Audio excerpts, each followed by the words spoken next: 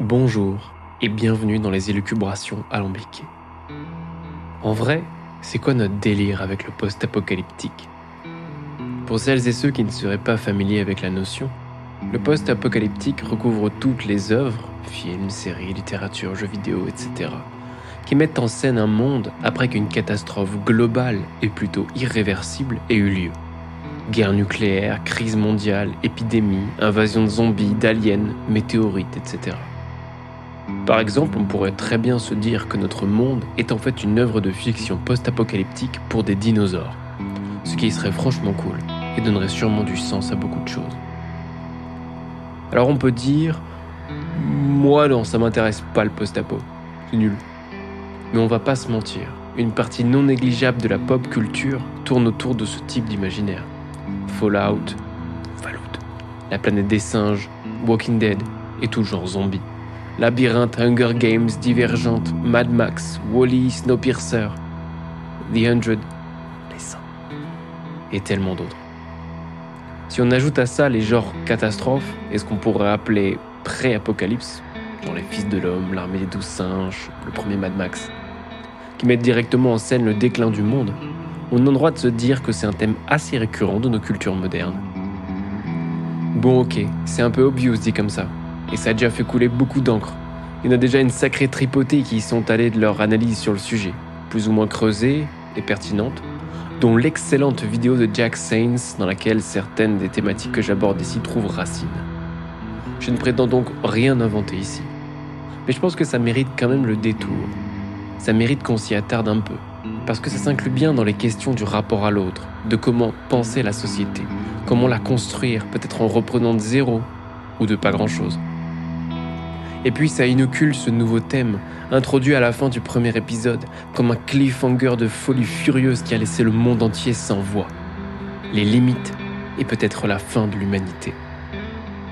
Mais parle-t-on ici de l'humanité en tant qu'espèce, ou en tant que signification ? Des Cailloux et des Hommes, chapitre 2. L'apocalypse moderne. Première partie. L'apocalypse, la culpabilité et l'anthropocène. Avant de parler réellement des thèmes explicitement mis en scène dans ce genre de récit, on pourrait se demander pourquoi l'objet apocalypse est si présent, comment il imprègne et interagit avec notre vision des choses. Déjà, il semblerait que les récits apocalyptiques aient toujours plus ou moins existé, aussi longtemps qu'on se raconte des histoires. La chute des civilisations et la fin du monde tel qu'on le connaît ayant toujours occupé une place importante dans notre imaginaire collectif. Qu'il soit question de condamner les dérives de la société actuelle ou d'exprimer une angoisse plus profonde, plus existentielle, sur l'incertitude et l'instabilité. Ceci dit, je pense qu'il revêt toujours un peu, même aujourd'hui, une dimension de jugement dernier. Un genre de « on l'a bien mérité », qui s'approche pas mal, je trouve, de la morale chrétienne et du péché, de leur expiation, qui implique une certaine forme de pénibilité, de punition, de culpabilité pour des actions qui seraient condamnables. Ça paraît pas complètement incompatible avec ce que je disais dans l'épisode précédent. Faisant tous partie du même monde qui semble courir vers une certaine catastrophe, nous sommes donc tous en partie responsables. Et donc pécheurs. Si le monde s'écroule, c'est bien de notre faute. Et en fait, est-ce qu'on l'aurait pas un peu mérité ? L'apocalypse, ou du moins la chute de notre civilisation, est notre punition. Mais est-ce que ce n'est pas aussi un moyen de détourner notre propre attention de ces causes ? Et peut-être des moyens de l'éviter ? D'éluder toute possibilité de changement en se centrant sur la culpabilité, pierre angulaire d'une forme de fatalisme. Se sentir coupable, c'est une chose, mais essayer, se donner les moyens de changer les choses, c'en est une autre. Le pire, c'est que ça alimente, et souvent sans contradiction, les bonnes vieilles ritournelles misanthropes sur la nature humaine. L'être humain est mauvais, ou c'est un parasite. Le monde se portera mieux sans lui, qui ne font souvent rien de plus que de bien ancrer, de justifier l'immobilisme. N'est-ce pas pour justifier sa propre inaction qu'on en appelle, d'un air suffisant, à une vérité supérieure qui nous dépasse ? Les apparences sont sauves lorsque soi-même on colle à cette vérité. Avant de continuer, je voudrais souligner d'ailleurs un petit point ici. Dire que l'être humain est mauvais par nature n'a pas de sens. Le bon et le mauvais, le bien et le mal sont des notions morales, fruits de la pensée humaine. et en plus des notions particulièrement floues et dépendantes du contexte et de l'époque, comme en parlait déjà Nietzsche à son époque, à travers l'idée de généalogie de la morale. Elles sont souvent d'ailleurs utilisées à des fins idéologiques ou politiques, créant une division simpliste, entre les gentils et les méchants. C'est cool pour se détendre devant Avengers, mais ça n'a pas trop de sens dans le monde réel. De plus, si elles sont des constructions humaines, les notions absolues de bien et de mal n'existent pas a priori dans le monde naturel, à ce qu'on sache, bien que même la dichotomie nature-culture soit très discutable. Du moins, il ne semble pas y avoir de raison de le penser, de le conclure, à travers l'observation, l'étude du monde, vivant ou inanimé. On voit des comportements, on voit des conflits, de l'entraide, des situations, mais pas de bien ou de mal. On mélange alors ici des cadres conceptuels qui ne sont même pas vraiment compatibles. La nature et la morale. Sans parler du fait assez ironique d'utiliser deux notions particulièrement simples et floues pour se les appliquer et en tirer des conclusions négatives sur notre propre existence. Si je croyais à la psychanalyse, je m'inquiéterais sérieusement. Et puis je sais pas vous, mais moi mes proches trouvent que c'est plutôt des gens bien en général. Et à ma connaissance, c'est quasiment tous des êtres humains. Si vous vous dites la même chose, chers auditeurs, alors on est quand même une petite tripotée de gens pas trop dégueux. On peut donc s'applaudir. Allez, applaudissez-vous. Allez, n'hésitez pas. Vous méritez bien, non ? Et on pourrait même se dire que même ceux qui n'écouteront pas cet épisode se disent plus ou moins la même chose, et ont plus ou moins de bonnes raisons de se le dire. Même s'ils ne l'écouteront pas. Non, parce que le truc du « les gens sont mauvais » ou « égoïstes » ou « cons », soit ça veut dire qu'on se trouve également personnellement con ou mauvais ou égoïste, ainsi que ses proches, ce qui est assez triste, disons-le, soit qu'on ne s'inclut pas, et certainement pas non plus ses proches, dedans. On serait donc carrément chanceux d'être entouré par les seuls gens pas cons du genre humain. Vénard. Au-delà de la moralité chrétienne, l'Apocalypse et ses représentations revêtent parfois une certaine patine réactionnaire. C'est un point qui reviendra à plusieurs reprises. Déjà dans ses causes, souvent imputées à la folie moderne et décadente, qui peut être une critique légitime. La course à la technologie sans se soucier des conséquences est un problème à mon sens, mais a parfois tendance à se transformer en « si on était resté aux bonnes vieilles traditions, tout se serait bien passé ». Mais il y a aussi les mises en scène de la vie d'après, le post-apo, qui peut assez rapidement tourner au vinaigre et verser dans la douce et confortable misanthropie évoquée plus haut. Souvent pour justifier des faiblesses d'écriture, ou pire, des idéologies pas complètement assumées, ou pire encore, pas comprises. Mais on y reviendra. Ça me paraît important de souligner ici qu'on est en présence d'objets fictionnels qui peuvent interagir avec nos perceptions sur le monde réel, les alimenter ou s'y opposer. Ce qui est un peu leur but en réalité. Une fiction part de la volonté de raconter quelque chose, volonté qui n'est nécessairement dans le monde réel. Et si ce qu'elle raconte explicitement ne semble pas nous en dire tant que ça sur notre monde, peut-être qu'elle nous en dit beaucoup implicitement, voire involontairement. Que ce soit sur une vision de ce monde qui a nourri sa création, ou sur le contexte qui lui a donné naissance. Gardez ça dans un coin de tête, et j'y reviens bientôt. Pour l'instant, attachons-nous à rappeler quelques éléments de contexte de ce monde réel, histoire de ne pas partir trop vite en besogne. Parce que comme je disais dans l'épisode précédent, le genre d'affirmation sur la nature humaine est souvent complètement dénué de contexte, historique, géographique, politique ou social. Donc une petite mise en perspective s'impose ici.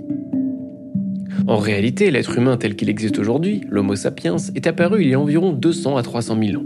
Et ce qu'on nomme l'Anthropocène, la période géologique où l'influence humaine devient prépondérante sur l'écosystème terrestre, remonte à notre passé relativement récent, que certains situent à il y a environ 400 ans, soit entre 1 et 2 millièmes de l'histoire humaine. Donc bon, calmons-nous les amis. Il est vrai qu'il existe d'autres estimations des débuts de l'Anthropocène, qui remontent beaucoup plus loin, à moins 14 000. Époque de la colonisation de l'Amérique du Nord par les premiers chasseurs-cueilleurs, où certaines espèces animales ont déjà commencé à prendre chair. On arrive là à 5% de l'histoire humaine. Le reste du temps, on se dirigeait pas forcément vers l'apocalypse, à moins de considérer l'histoire comme une suite linéaire d'événements purement conditionnés par cette fameuse nature humaine. Ce dont j'ai déjà parlé dans l'épisode précédent. C'est assez pratique pour alimenter le récit tous coupables, et donc personne coupable, mais n'a que peu de valeur scientifique ou historique. La notion d'anthropocène est très importante pour comprendre que nos sociétés relativement récentes ont un impact énorme, géologique sur la planète, ce qui peut permettre de tirer quelques sonnettes d'alarme. Mais porter l'anthropocène comme moyen de penser l'influence de l'espèce humaine en général, c'est-à-dire tous les êtres humains, partout et tout le temps sur leur environnement, aussi pris de manière générale, c'est-à-dire de penser l'essence de l'homme, la nature humaine, me paraît problématique. Ce que je veux dire ici, c'est que penser l'anthropocène dans sa définition de période géologique majoritairement influencée par l'activité humaine peut être très fertile à la réflexion, mais ça ne dit rien quant aux causes de cette influence. L'anthropocène nous dit que l'anthropos, l'homme, est central, moteur, responsable, pourrions-nous dire. Mais une fois de plus, le sommes-nous tous de la même façon? Les papous le sont-ils autant que les Américains? Les salariés autant que les patrons? Les pauvres autant que les riches? Les militants d'Amnesty International autant que les avocats de chez Total? Je ne le crois pas. Notez que toutes ces oppositions représentent autant de grilles de lecture en référence au premier Vitef. Alors certains parlent de capitalocène, ce qui me paraît déjà plus juste, étant donné que s'ils avaient le choix, je pense que beaucoup d'occidentaux n'iraient pas cramer des litres de carburant pour aller réaliser une tâche qui n'a que peu de sens pour eux, dans le but de remplir leur frigo. Même si eux sont effectivement inclus dans un système capitaliste. Partie 2. L'esthétique du post-apo et la violence. Maintenant qu'on a bien tout ça en tête, revenons au post-apo. On va pas se mentir, ce qu'on kiffe dans le post-apo, c'est l'esthétique, c'est l'ambiance, l'atmosphère. Ça nous fait ressentir des trucs forts, avec des images fortes, des lieux emblématiques en ruine, la nature qui a repris ses droits, les zones irradiées, les villes dévastées, les paysages en friche, les lieux habituels vidés des gens, détournés de leur fonction et donc de leur sens même. Il y a aussi des situations fortes, des personnages forts, bruts de décoffrage, qui peuvent pas se permettre d'être mollassons parce que dehors, c'est la merde, faut avancer, faut se battre. Tout ça participe à l'esthétique, qui doit être compris dans son sens le plus large, ne se rapportant pas juste au beau, mais aux émotions en général. On peut aussi parler plus largement des thèmes. La survie, l'organisation, la stratégie, le conflit. La science-fiction post-apocalyptique permet d'explorer tout un éventail de thématiques passionnantes, tournant souvent autour des conflits éthiques, du vivre ensemble, de la communauté, du « où commence le nous » et « où commence le eux » et de comment le nous et le eux peuvent ou doivent interagir, étant donné les contraintes du monde détruit. Comme si toutes les thématiques que j'ai abordées jusqu'ici étaient rassemblées dans le même objet, aux formes et aux manifestations changeantes. Je peux maintenant revenir sur cette chose fondamentale qui est le fait que c'est bien de fiction dont on parle, passer à travers le prisme d'un ou d'une auteure, ou plusieurs, et parfois d'autres contributrices qui ont chacune apporté leur patte. Ce n'est pas une science, ni même de la futurologie. Ouais, ça existe pour de vrai. Alors du coup, de quoi on parle? Est-ce que ça a du sens? Vu qu'apparemment, c'est purement subjectif. Non, loin de là. Une œuvre, c'est certes une vision, un point de vue particulier, ou plutôt situé, d'un ou d'une individu, ou d'un groupe relativement restreint d'individus, au moment de sa réalisation. Mais on ne peut pas dire que créer soit un acte purement individuel et dénué de sens. Une création se place toujours dans un contexte, un environnement social, politique, économique aussi, comme je le disais plus tôt. L'auteur, les auteurs, sont en interaction avec le monde, qui les nourrit d'objets de réflexion et de sentiments, d'idées et d'images. Les spectateuristes aussi. Il s'agit donc bien plus d'intersubjectivité que de subjectivité pure ou d'objectivité, comme abordé dans le second Vitef. Ce que l'artiste fait, c'est transformer ses expériences du monde, les digérer comme si elles étaient un genre de point de convergence de celles-ci. Ce qu'elle fait ensuite, à partir de là, c'est de les reconstruire d'une autre façon, voire d'expérimenter. Expérimenter parce qu'on ne sait pas toujours ce que ça va donner. Alors on essaie, on explore. Il faut donc bien remettre les choses en place, mais ne pas non plus jeter le bébé avec l'eau du bain. L'œuvre n'a pas vertu de vérité, mais bien de point de vue situé sur ce qu'elle pourrait être. C'est une vérité. Non, c'est moche. Ce que ça implique aussi, c'est que les normes, les structures, les idéologies qui ont cours dans le monde réel sont parfois transmises sans être questionnées dans la fiction, parfois même de façon involontaire. Et ça c'est vrai dans toutes sortes de fictions. L'exemple le plus flagrant que j'ai en tête étant Korra, la suite du dernier Maître de l'air qui a fait l'objet d'un très bon épisode de la chaîne YouTube Cailloux. C'est un animé qui se veut plus mature, abordant des thématiques plus sérieuses, plus politiques, mais le fait sans avoir vraiment pris la peine de comprendre les idées et les concepts mis en scène, ni d'assumer complètement sa politisation. Parfois, les actions des personnages qui sont censés personnifier certains courants de pensée semblent finalement plus guidées par la nécessité de créer des situations ou des oppositions simples et un peu maladroites entre gentils et méchants. On se retrouve alors avec un marchand d'armes terroriste finalement sympathique, une proto-fasciste qui finalement n'était pas si mal intentionnée, un statu quo qu'il faudrait absolument préserver mais qui n'est pas sans rappeler notre société à nous, un genre d'écolo qui en fait veut tout détruire, un anarchiste autoritaire qui agit seul et unilatéralement, et un communiste qui dit des trucs pas complètement faux mais que finalement c'est un salaud. Bon, ça historiquement... Mais une fois qu'il est évincé, tout revient dans l'ordre. Entendre, ceux qui se sentaient lésés par le système ont recommencé à bien fermer leur bouche. Après, ça change rien au fait que Korra soit un excellent animé, très ambitieux sur beaucoup de points, mais il faut garder en tête que certaines idées véhiculées sont très loin d'être neutres. Et ça, c'est d'autant plus intéressant dans le post-apo, puisqu'il s'agit précisément de projeter les normes et les habitudes dans un monde déstructuré. Intéressant, mais potentiellement glissant selon le sérieux et le but de l'œuvre. A-t-elle été créée pour véhiculer un message ? Si oui, lequel ? Sinon, quelle est sa fonction ? Véhiculer du cool ? C'est important de se poser ces questions parce qu'on peut toujours se demander comment émergent les comportements et les situations, d'où ils viennent, qu'est-ce qui les crée, particulièrement dans un monde déstructuré. Maintenant, il paraît intéressant de parler de l'usage historique et idéologique de l'idée d'état de nature humaine, qui a été formulée par certains philosophes, le plus connu étant Thomas Hobbes, l'ayant mis à profit comme un mythe originel visant à légitimer les structures de pouvoir globalisées, étatiques, bourgeois. Je me fais écho ici de l'analyse présentée par Hannah Arendt dans Les origines du totalitarisme, qui est que Hobbes n'est pas parti de considérations sur la nature humaine pour ensuite penser les institutions politiques adéquates, comme présenté dans son ouvrage Le Léviathan, et comme souvent interprété, mais aurait fait l'inverse. Cherchant à légitimer un pouvoir vertical, bourgeois, il fallait penser un modèle de l'être humain qui serait compatible, qui le rendrait souhaitable. Plus que modéliser l'homme, il lui fallait le modeler. Le fait que l'homo economicus, dont je parlais dans l'épisode précédent, très aligné avec l'état de nature de Hobbes, soit aussi central dans la façon dont est pensée l'économie, et donc le monde social, peut faire prendre conscience de la centralité des mythologies sur le long terme, même dans le monde moderne. Surtout dans le monde moderne. Le post-apo peut parfois avoir la fâcheuse tendance à rejouer ce mythe, sans trop vraiment le questionner. Une variante que je trouve plus intéressante peut cependant exister.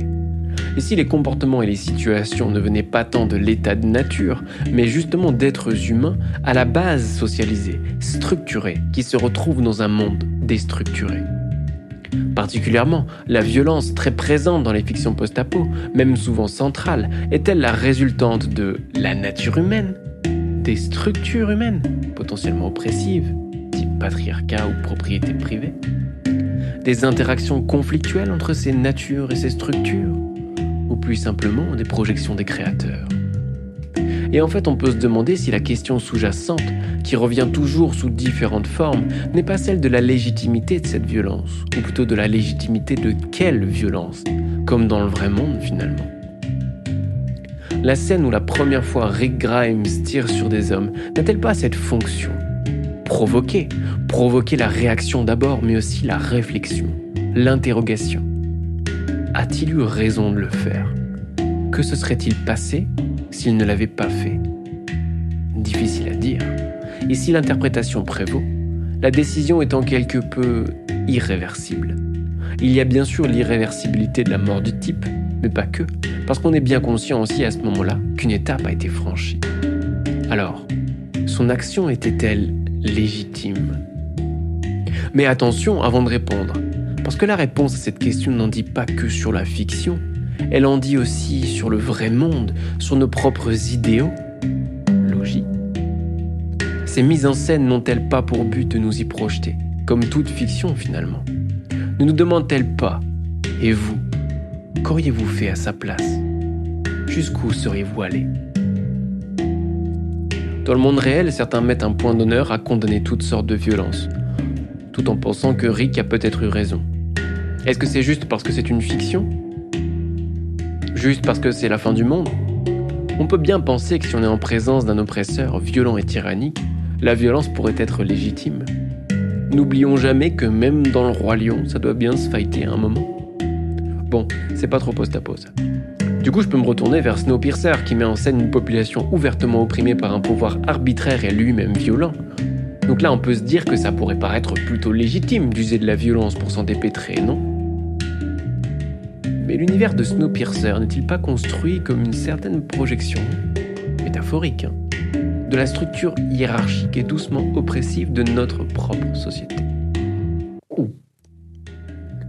D'un autre côté, lorsqu'on se retrouve face à un groupe de quepons complètement cramés à la Mad Max, on est difficilement contre la présence d'une sorte d'institution armée de type police ou armée qui peut user de violence pour nous protéger, non ? Mais pousser un peu loin, ça peut vite devenir gênant. Il n'est pas rare de voir des leaders charismatiques et des institutions fortes entendre violentes, unanimement justifiées au nom de l'ordre ou de la sécurité, même quand t'es pas dans Mad Max. Toute ressemblance avec les discours réels est fortuite. On les a tous vus, ces hordes de pillards dans les rues des films catastrophes, qui semblent sortir le bout de leur nez à chaque fois que quelqu'un prononce le mot apocalypse quelque part dans le monde. Ces images où les gens, les autres, saints sauvages, se retrouvent tous à piller les rues et à s'entretuer, au moindre pet de travers. Ces images semblent particulièrement pratiques quand il s'agit de véhiculer une esthétique cinématographique forte, à moindre coût cognitif. Mais aussi parfois un peu pour justifier l'intervention de papa État et maman armée. La police, ça marche aussi. Pour mettre un terme au chaos. Ces structures sont souvent présentées comme les derniers remparts de la civilisation. Si elles venaient à s'écrouler, alors tout serait perdu. Peut-être parce que l'armée américaine subventionne la production de blockbusters connus d'Independence Day au Marvel. Peut-être parce qu'ils ont compris depuis bien longtemps que la fiction est centrale dans la construction des imaginaires, dans le façonnement des projections, de la pensée, des opinions politiques et finalement de l'idéologie. Peut-être aussi parce qu'on ne parvient presque pas aujourd'hui, du moins dans le débat public, à penser les sociétés, l'organisation politique hors du cadre de l'État-nation, fortement hiérarchisé, vertical et donc inégal. Ou peut-être pas. À noter que je ne fais pas référence à un quelconque complot, personne ne conspire dans l'ombre pour asseoir sa domination ultime. Non, il y a simplement des institutions, des pouvoirs cristallisés de toutes sortes, de toute nature, portant des points de vue différents, parfois compatibles, parfois non, certains plus puissants que d'autres, et qui se livrent une guerre d'influence plus ou moins ouverte dans le monde mythologique de l'imaginaire. Et les enjeux sont grands.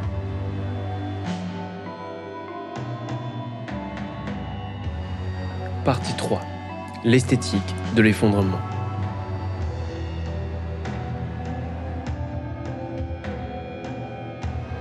En tout cas, le post-apo est un point de convergence entre une esthétique puissante et la possibilité de couvrir des thèmes profonds.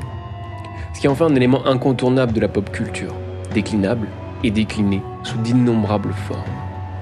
Mais est-ce qu'on ne pourrait pas penser que cette esthétique viendrait finalement à ancrer l'univers post-apocalyptique et les situations qu'il met en scène dans nos imaginaires et nos visions du monde ? Il existe aujourd'hui tellement d'œuvres de fiction y prenant vie, qui se font référence les unes les autres, qu'on pourrait dire que le post-apo a développé sa propre forme d'existence, interfictionnelle, voire suprafictionnelle. Peut-on imaginer le futur sans jamais faire référence à la science-fiction ? J'ai vu il n'y a pas très longtemps sur les internets des boutiques qui vendent des fringues fortement ancrées dans l'imaginaire post-apo. Bon d'accord, c'est un détail, c'est très particulier et sûrement dérisoire, mais c'est ce qui m'a donné l'idée d'inclure ce thème dans une réflexion plus large.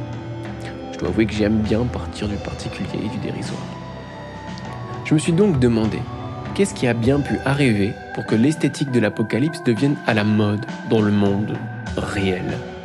Est-ce que ça veut dire quelque chose ? Bon, c'est que des fringues, mais le fait qu'ils étaient aussi explicitement associés à cet imaginaire, et donc ni plus ni moins à la fin du monde, m'a un peu troublé. Bon, je crois qu'il n'y a pas vraiment de mystère ici. C'est le côté cool qui arrive à l'assaut. Le même côté cool qui fait qu'on porte un t-shirt d'Iron Maiden, de Breaking Bad, d'Orange Mécanique, de One Piece ou de Che Guevara. Bien que ces objets soient très différents, et portent des sens très différents. Ce que je me demande pour le post-apo, c'est si son côté cool ne pourrait pas alimenter d'une certaine façon l'inertie face aux problèmes monstrueux auxquels on doit s'atteler, maintenant, tout de suite, en tant que société. Dit différemment, est-ce que cette esthétique ne rendrait pas plus acceptable l'effondrement, en le rendant finalement cool ? Ah, l'effondrement. Grand sujet, qui a acquis une dimension presque prophétique et pour sûr mythologique ces dernières années. C'est l'apocalypse qui refait une entrée fracassante, et ici pas dans la fiction, mais dans le monde réel. Et je pense que d'une certaine façon, le post-apo a contribué à le solidifier, à le légitimer. On avait déjà les imaginaires en tête, il ne manquait plus qu'à les rétro-projeter dans le vrai monde, et les faire résonner avec les crises actuelles. Oui, parce qu'elles existent malgré tout ces crises, et c'est quand même bien la merde, et ça va pas forcément en s'améliorant. Mais d'un autre côté, n'oublions pas que le post-apo appartient à la fiction, à la science-fiction, et que cette dernière n'a pas tant vocation à nous donner une vision du futur que de notre présent, puisque comme je le disais précédemment, elle vise souvent à interroger notre monde actuel. Tout ce qu'elle peut donc faire, c'est de projeter les visions et les craintes d'aujourd'hui, de tirer quelques lignes de fuite pour leur donner corps dans un monde fictionnel qui pourra les mettre en relief. Penser le futur à partir de la SF post-apo serait donc fondamentalement donner corps à nos angoisses, individuelles, collectives, civilisationnelles, et me semblerait être finalement une certaine forme de défaitisme. En somme, la SF post-apo n'est sûrement pas une boussole qui devrait nous indiquer la direction à ne pas suivre. Elle n'est pas une vision du futur qui aurait mal tourné, mais un présent déjà là contre lequel il s'agirait de lutter tout de suite. Bon, difficile de parler effondrement sans parler de l'école scientifico-philosophique qui l'accompagne, en se proposant d'étudier, de penser, de discuter, de théoriser la chute des sociétés. J'ai nommé la collapsologie. La collapsologie semble avoir pris beaucoup d'ampleur récemment, bien qu'elle reste malgré tout controversée. Je ne pense pas qu'elle soit dénuée d'intérêt, loin de là. Je crois qu'elle peut être fertile, pour en effet permettre de se préparer au pire et sûrement de penser différemment nos sociétés. Elle semble aussi être un vecteur de politisation, de prise de conscience et d'engagement assez important aujourd'hui. Et je pense qu'on ne peut pas se refuser ça. Ceci dit, j'ai bien peur qu'elle ait parfois la fâcheuse tendance à tomber dans des travers similaires à ceux évoqués précédemment. Parler de l'effondrement, de l'épuisement des ressources, des pics pétroliers, de la décimation de la biosphère, des migrations climatiques, etc. revient à dire, voire à hurler « Entendez-vous l'alarme ?» C'est important. Mais c'est effrayant aussi, et lorsqu'on se trouve démuni, lorsqu'on ne voit pas de moyens d'action direct, puissant et collectif, ça peut très vite mener à un défaitisme moribond. C'est intéressant parce qu'en écrivant cet épisode, je suis tombé sur la discussion entre Pablo Servigne, que je qualifierais d'émissaire français médiatique de la collapsologie, et Vincent de la chaîne Partager c'est sympa, où certaines questions générales que je soulève dans cet épisode, et d'autres que je m'apprêtais à soulever, y sont abordées. Et Servigne y répond. Non, l'effondrement, c'est pas Mad Max. Non, c'est pas abrupt, c'est pas unidimensionnel non plus, c'est pas simple. Mais en fait, c'est plutôt un cadre de pensée, une grille de lecture, une invitation à chercher, à réfléchir, à se poser des questions et à construire. Il dit alors que d'une certaine façon, le mythe leur a échappé. Qu'ils avaient voulu parler d'effondrement parce que ça choquait, ça ferait parler, ça ferait bouger. Et en fait, là-dessus, ils ont peut-être bien eu raison. Mais ça a pris différentes formes, chacun se l'étant approprié à sa manière. Ceci dit, beaucoup de points abordés lors de cette conversation, notamment tout l'historique du Covid, me semblent mettre à mal certains points clés de cette grille de lecture. Mais j'y reviendrai. D'abord, il me semble important d'insister sur le fait que de son point de vue, à Servigne, la collapsologie devrait plus être une source d'espoir que de défaitisme. Si bien comprise, elle devrait pousser à l'action. Parce qu'il y a une différence assez profonde ici entre les imaginaires apocalyptiques misanthropes et la collapsologie, dans le fait que cette dernière doivent trouver d'autres justifications à l'effondrement que la nature humaine, car elle est souvent portée par des mouvances qui se revendiquent plutôt de gauche, qui ne peuvent donc pas trop se permettre de verser dans le fatalisme, et donc l'essentialisme le plus simpliste. Du moins celui-ci. Parce que c'est pas rare d'entendre au contraire que les gens sont fondamentalement bons. Ce que je peux moi-même avoir tendance à dire et à penser parfois. Mais je dirais que de mon point de vue, et peut-être du leur, cette affirmation n'a pas tant une valeur ontologique, liée à une nature humaine profonde, qu'épistémique, liée à une manifestation observable de comment se comportent les êtres humains actuels, dans le sens où je pense vraiment que dans le monde entier, la grande majorité des êtres humains sont plutôt bien intentionnés, envers leurs proches, leur communauté, voire plus large.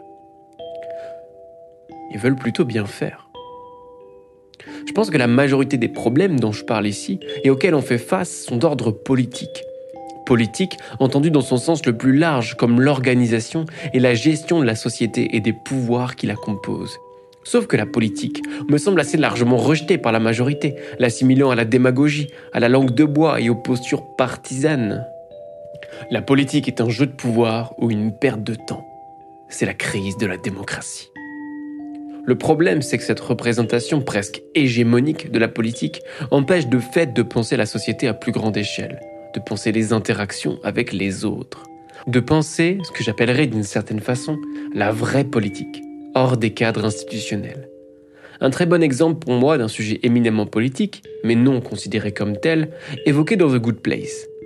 Lorsqu'on achète une rose pour sa grand-mère, geste a priori positif, on fait peut-être preuve de la pire des immoralités, car cette rose est peut-être issue des pires conditions d'exploitation, des gens et de l'environnement. Ce n'est pas considéré comme politique, car n'entre pas directement dans le cadre institutionnel de notre gestion de la société, ces décisions appartenant largement aux entreprises et au marché. Mais cette dernière affirmation n'est-elle pas éminemment politique ? N'est-elle pas précisément l'externalisation, la délégation d'un pouvoir, d'une prise de décision à des entités données ? Cet achat alimentant peut-être un réseau d'exploitation profondément néfaste, en est-on responsable ? Eh bien, ça dépend des limites qu'on pose à notre propre pouvoir. Ça dépend des limites qu'on se donne en tant que société. Bon, ce que je dis sur le fait que les problèmes sont d'ordre politique n'est bien sûr pas vrai partout et tout le temps. Tous les problèmes de nos sociétés modernes ne se limitent pas à des gens qui achètent des roses produites de manière non éthique. Je postule pas que c'est dans la nature humaine d'être bon, car il a bel et bien existé, existe et existera toujours des êtres humains que je qualifierais de monstrueux. Ceci dit, pour qu'une quelconque société tienne, des plus simples ou archaïques aux plus complexes, un minimum de coopération, d'empathie, d'entraide sont nécessaires. Je me rapproche donc ici de la pensée de Kropotkin, bien que sa naturalisation de la morale me paraisse quelque peu obsolète aujourd'hui. Naturalisation dans laquelle me semblent tomber certains collapsologues. Alors, où les collapsologues trouvent-ils les raisons de cet effondrement futur, inéluctable ? Dans la complexité elle-même des sociétés. Les sociétés complexes ne sont pas tenables. Ce qui intuitivement paraît raisonnable et a sûrement une part de vérité. Plus il y a de rouages, de mécanismes, plus il y a de chances de dysfonctionnement, de frottement et donc de perte et d'instabilité. Mais cette affirmation manque quand même à mon sens de fondement, empirique, philosophique et théorique. Je reviendrai là-dessus plus amplement lors de la série sur les sciences, mais il ne me semble pas exister de lien simple et direct entre complexité et instabilité. Servigne lui-même dit que ce point-là a été mal compris, qu'il existe plusieurs types de complexité qui auraient différentes propriétés à ce niveau-là. Pourtant, il semble n'opposer que deux de ces types, la complexité homogène et hétérogène, selon la nature des objets qui la composent, qui produiraient des scénarios relativement simples d'effondrement. Ces considérations me font beaucoup penser à l'idée de classe d'universalité en physique théorique, où des transitions, les passages d'un régime à un autre, de plein de systèmes différents peuvent être décrites par des mêmes lois universelles. Mais ces concepts s'appliquent sur des systèmes assez idéalisés, mathématisés et infiniment plus simples que le monde sociopolitique dont il est question ici. Et comme je l'introduisais précédemment, certaines prédictions de la collapsologie se sont retrouvées balayées par la crise du Covid, qui nous a bien montré que même dans l'horreur, le capitalisme se porte bien. Pire, il en profite. Il s'en nourrit. Alors la collapsologie est-elle falsifiée scientifiquement ? Peut-être. Faut-il l'abandonner ? Je pense pas. Pour en revenir sur la complexité dans le domaine politique, je pense qu'il est important de souligner une chose. Je ne pense pas qu'une société anarchiste, organisée à partir de la base avec des formes d'organisation fédéraliste, soit réellement moins complexe que notre système actuel. Elle serait sûrement moins compliquée, mais aurait un caractère plus organique dans le sens où elle éviterait la cristallisation d'institutions possiblement oppressives. Mais cette cristallisation, ce dont on a affaire aujourd'hui, me semble un pas vers une forme de simplification. Donc, la forme de société prônée par certains collapsologues, avec laquelle je m'accorde pas mal, serait plus complexe. Cette complexité me semblerait souhaitable, car elle prendrait la forme d'une flexibilité, pas celle au service du marché, je vous vois venir, mais au service des gens. Ce serait une complexité écosystémique. Les écosystèmes trouvent une certaine forme d'équilibre, bien que dynamique, dans la diversité des formes et des interactions qui les composent. Je crois que la pensée de la complexité aiderait beaucoup à parvenir à une certaine forme d'émancipation, parce qu'elle inclut la nécessité d'adopter plusieurs grilles de lecture à plusieurs échelles, sous différents angles de discussion et d'observation. Finalement, il est intéressant de noter que dans les discours collapsologues, c'est bien souvent l'idée de communauté qui est appelée à la rescousse, en alternative à la complexité, instable et destructrice. La collapsologie en appelle aussi souvent aux imaginaires de sobriété, de simplicité, facilement assimilables au retour aux sources ou aux traditions. D'où la raison pour laquelle certains perçoivent dans la collapsologie une certaine tendance néolibérale, le petit groupe, la communauté face au reste du monde, voire potentiellement néo-réactionnaire sur le côté retour aux traditions. Et ici aussi, Servigne répond que ce n'est pas du tout l'orientation qu'ils ont donnée à la base au mouvement, et je pense pour ma part qu'il est honnête. Mais il est difficile d'aborder certains thèmes comme la place de la communauté d'un point de vue individuel et global, ou le rejet pur et simple du capitalisme dans tous les contextes et toutes les situations. Ce que Servigne et les collapsologues me semblent avoir fait alors, c'est d'imposer en bloc ces thèmes et ces questionnements au grand public, pour le meilleur ou pour le pire. Mais pour pouvoir les faire passer dans différents cadres, médiatiques ou idéologiques, peut-être a-t-il fallu adapter, voire atténuer certains messages. C'est une critique qu'on peut entendre vis-à-vis de Servigne. Il dit ce que son interlocuteur veut entendre. Mais peut-être que je me trompe sur toute la ligne. Mais même si c'est pas le cas, je pense que ça soulève une question assez centrale dans l'engagement politique. En disant en partie ce que son interlocuteur veut entendre, n'est-il pas aussi en partie entendu sur le reste ? Dit de façon plus cash, quelle chance a un discours radical de mobiliser ceux qui ne sont pas déjà radicalisés ?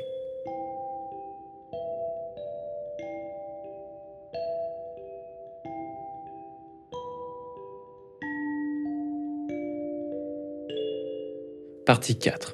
L'esthétique comme point de pivot. J'aimerais revenir sur l'esthétique ici, dont j'ai déjà beaucoup parlé.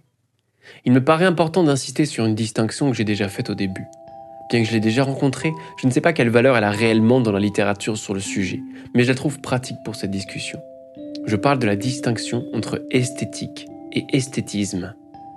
L'esthétique ne se rapporte pas seulement à ce qui est beau ou attrayant, ce qui serait plutôt le cas de l'esthétisme. L'esthétique a une dimension plus générale, en se rapportant à ce qui nous fait ressentir, aux émotions que véhicule quelque chose, que ce soit un paysage, une situation, un objet d'art ou de fiction. Au contraire, l'esthétisme serait beaucoup plus superficiel et davantage lié à l'effet esthétique qu'à la réflexion ou la recherche esthétique. De ce point de vue, je dirais que les objets culturels les plus centraux aujourd'hui, films, séries, jeux vidéo, sont des œuvres esthétiques, au sens où elles ne portent pas généralement de messages rationnels explicites particuliers, mais ont pour but de nous faire ressentir des choses. Esthétique ou esthétiste ? Ici se niche peut-être un point de pivot fondamental, pour peut-être voir le monde sous un autre angle. Le but des blockbusters classiques est-il de nous faire ressentir des choses, d'explorer le domaine des émotions dans une quête d'esthétique, ou de nous montrer des choses cool, stylées, qu'on apprécie parce que c'est bien fait, réaliste, impressionnant, spectaculaire ? Le spectacle et l'esthétique sont deux choses différentes, bien que pas incompatibles. Prenons par exemple Blade Runner 2049, qui est le second Blade Runner, qui entre dans cette catégorie des blockbusters, et comparons-le avec par exemple Avengers Endgame. Je vais tenter de pas trop spoiler ici, pas trop de l'histoire. Avant de commencer, je tiens à dire que j'ai beaucoup apprécié les deux films. bien que de façon et pour des raisons différentes. Je les trouve tous les deux excellents dans leurs catégories respectives, bien que comme tous les films, ils fassent débat. Mais au fait, quelles sont leurs catégories ? Bien qu'il soit toujours difficile, et rarement souhaitable, de catégoriser les œuvres, on peut quand même identifier des traits qui les rapprochent d'héritages culturels différents. Par exemple, d'un côté, on a un film de science-fiction qui se place dans un monde futuriste, sombre et cynique, au relent post-apocalyptique.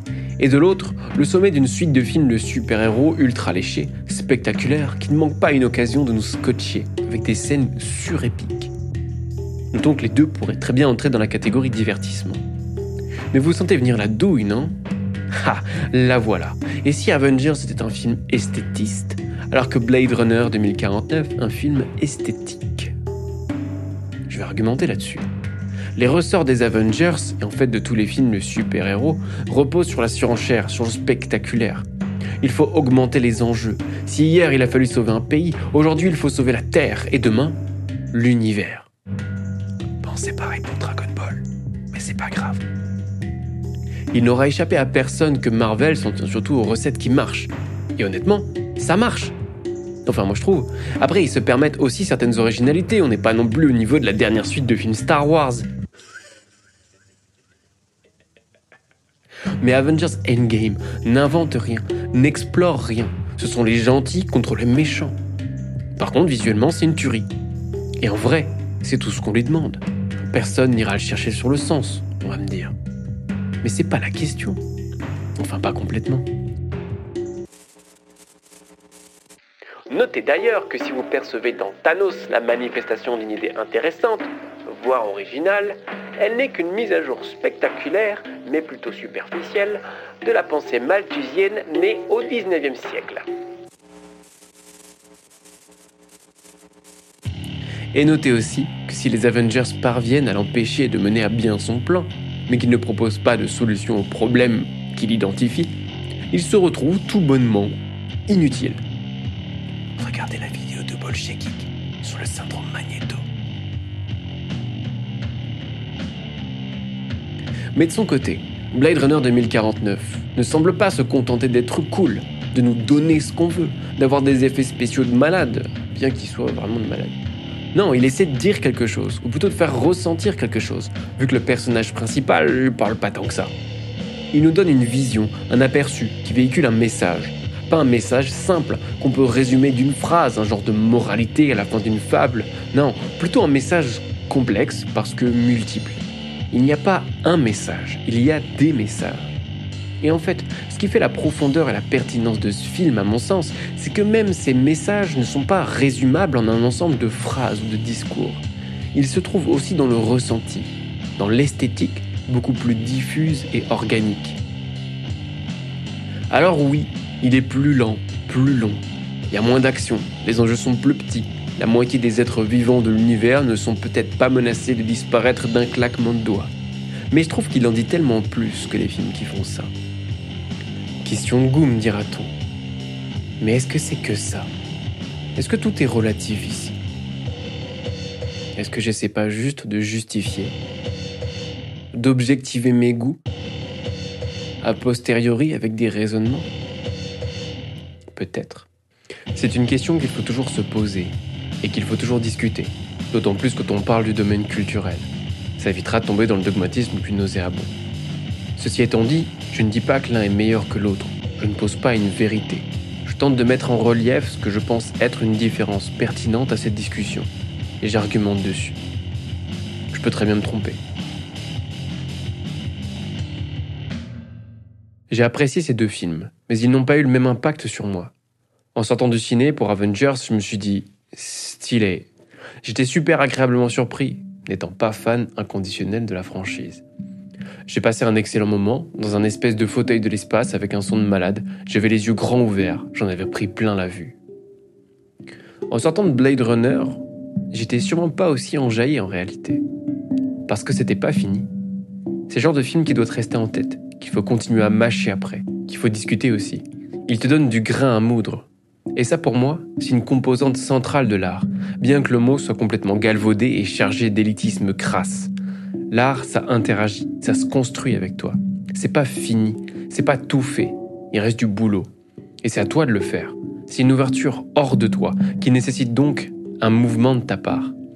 Peut-être que mon souci avec Marvel, c'est que finalement, il semble appliquer une recette. C'est une franchise. Comme McDo. C'est cool des fois de se faire un McDo, mais je dirais pas pour autant que c'est de la bonne bouffe. Et puis 2 heures après, t'as la dalle.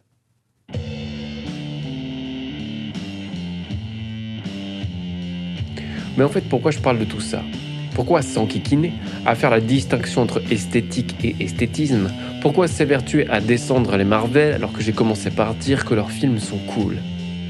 Parce que je pense que l'esthétique est centrale, fondamentale pour repenser notre monde et pour possiblement l'améliorer. Parce que l'esthétique, c'est ce qui nous prend aux tripes, c'est ce qui nous fait bouger, ce qui nous révolte et nous fait vibrer. C'est rarement les discours rationnels qui font ça.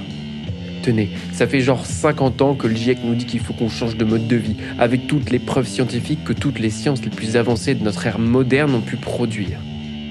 Est-ce que ça a changé quelque chose ? Est-ce que ça vous a touché ? Moi, ça m'a pas touché. Ok, maintenant je sais. Je sais que c'est chaud. Et c'est de pire en pire. En peu de temps, je pourrais trouver tous les arguments et analyses nécessaires pour prouver à un climato-sceptique que c'est nous, notre société, qui sommes responsables de tout ça. Pourquoi et comment ça pourrait évoluer si rien ou pas grand-chose ne change ? Mais les argumentations, les débats, c'est pas ce qui touche. Et peut-être rarement ce qui fait changer d'avis ou prendre position. C'est plutôt ce qui permet de comprendre, de proposer des leviers, des moyens d'action, d'appréhender les chaînes d'influence, de causes-conséquences qui peuvent permettre, peut-être, de s'attaquer au problème. En fait, en réalité, ça a même permis d'identifier qu'il y a un problème, et lequel. Mais pour s'y attaquer, c'est pas suffisant. Il faut plus. Il faut rendre les alternatives attrayantes, envisageables. Il faut en avoir envie. Pour ça, il faut travailler les imaginaires. Et pour ça, il faut passer par l'esthétique. Mais en vrai, à ce moment-là, est-ce que ça ne serait pas le divertissement lui-même qui referait son entrée par la grande porte ? Quel meilleur vecteur d'esthétique et d'imaginaire que le divertissement ? Que les films, les séries, les jeux vidéo, les bouquins, les BD, ils véhiculent tous une esthétique assez forte parce que se basent beaucoup dessus pour se rendre attrayants.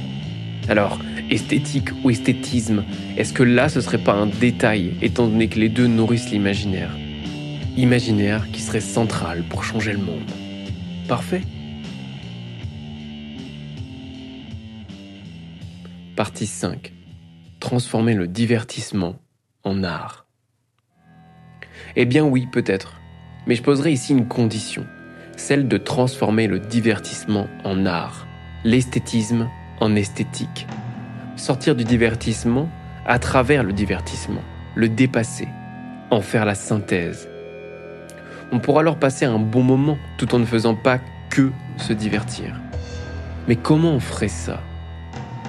Peut-être en portant un regard nouveau sur l'objet en question, en sortant de ce qui est juste cool, impressionnant ou stylé, en le traversant pour essayer de ressentir ce qu'il y a à ressentir, mais aussi de penser ce qu'il y a à penser. Parce que pour sûr, l'esthétique seule ne serait pas suffisante.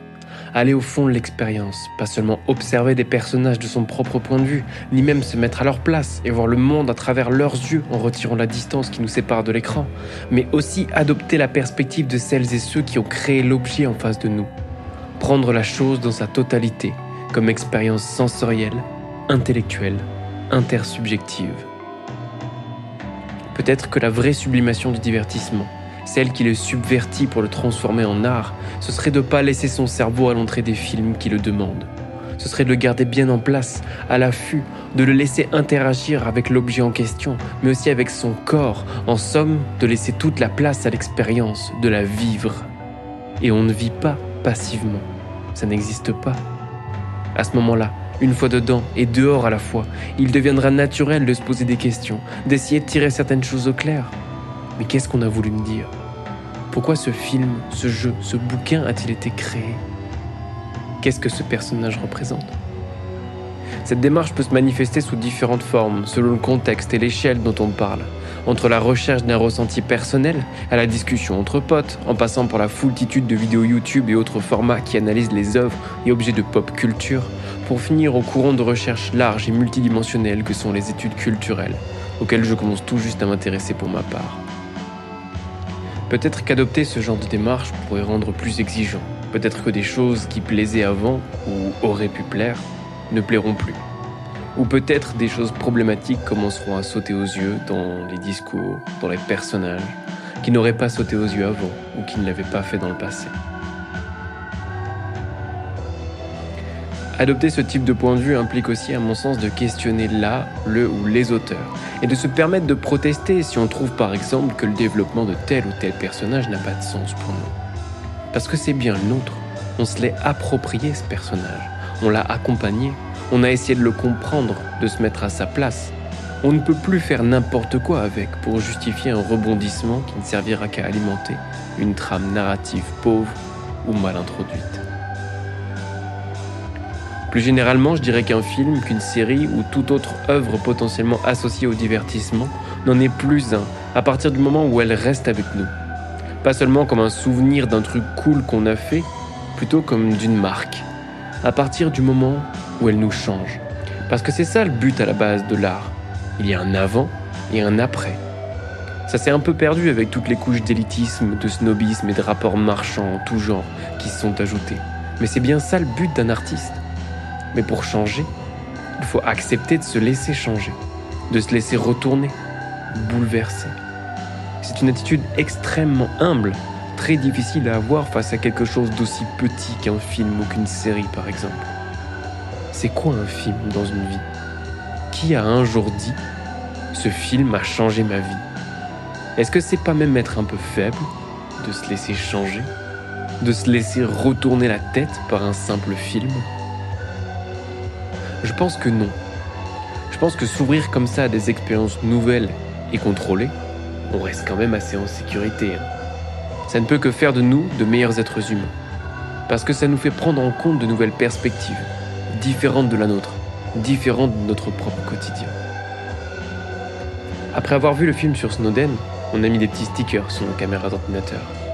Après avoir vu Dark Waters, on a changé nos poils, tout en téflon, auxquels on faisait pas du tout attention. Après moi, Daniel Blake, on a décidé de changer de vie. C'est le rap, c'est Shuriken qui m'a poussé à m'intéresser aux questions sociales à la base, me parlant de réalités qui se trouvaient à 10 000 km, symbolique, de mon propre quotidien. C'est la musique qui m'a fait réaliser que je pouvais faire quelque chose de mes 10 doigts. C'est les raisins de la colère qui m'a mis une grosse claque dans la gueule sur les questions d'immigration. Okia a sûrement été déterminant dans mon passage à un régime végétarien, bien que pas tout de suite après le visionnage. 1984, Le meilleur des mondes sont mes portes d'entrée dans la réflexion, l'appréhension de ce qu'on nomme la politique. Les romans de Damasio ont laissé des marques indélébiles dans ma perception du monde, sur l'importance de l'esthétique, les formulations et la création de mots. Sans parler de The Wire et aussi Trémé, séries qui resteront toujours à mes côtés. Pas parce qu'elles étaient cool, excellentes, monstrueuses, mais parce qu'elles m'ont fait grandir. En fait, je pense qu'en général, il s'agit de sortir à tout prix d'un rapport de consommation, qui peut-être marque la limite entre culture populaire et culture de masse.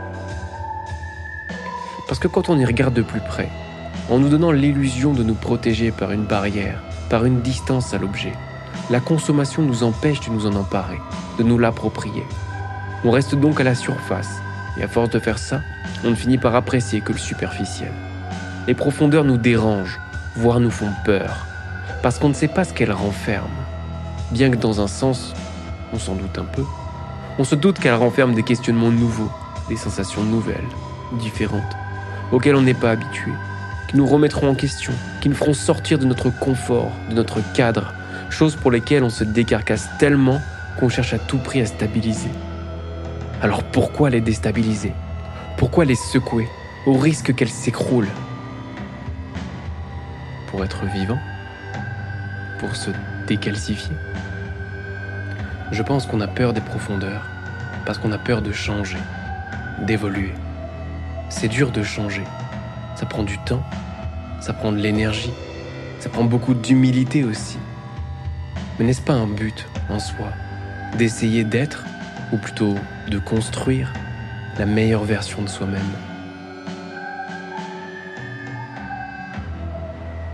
N'est-ce pas là la dimension profondément éthique de l'esthétique ?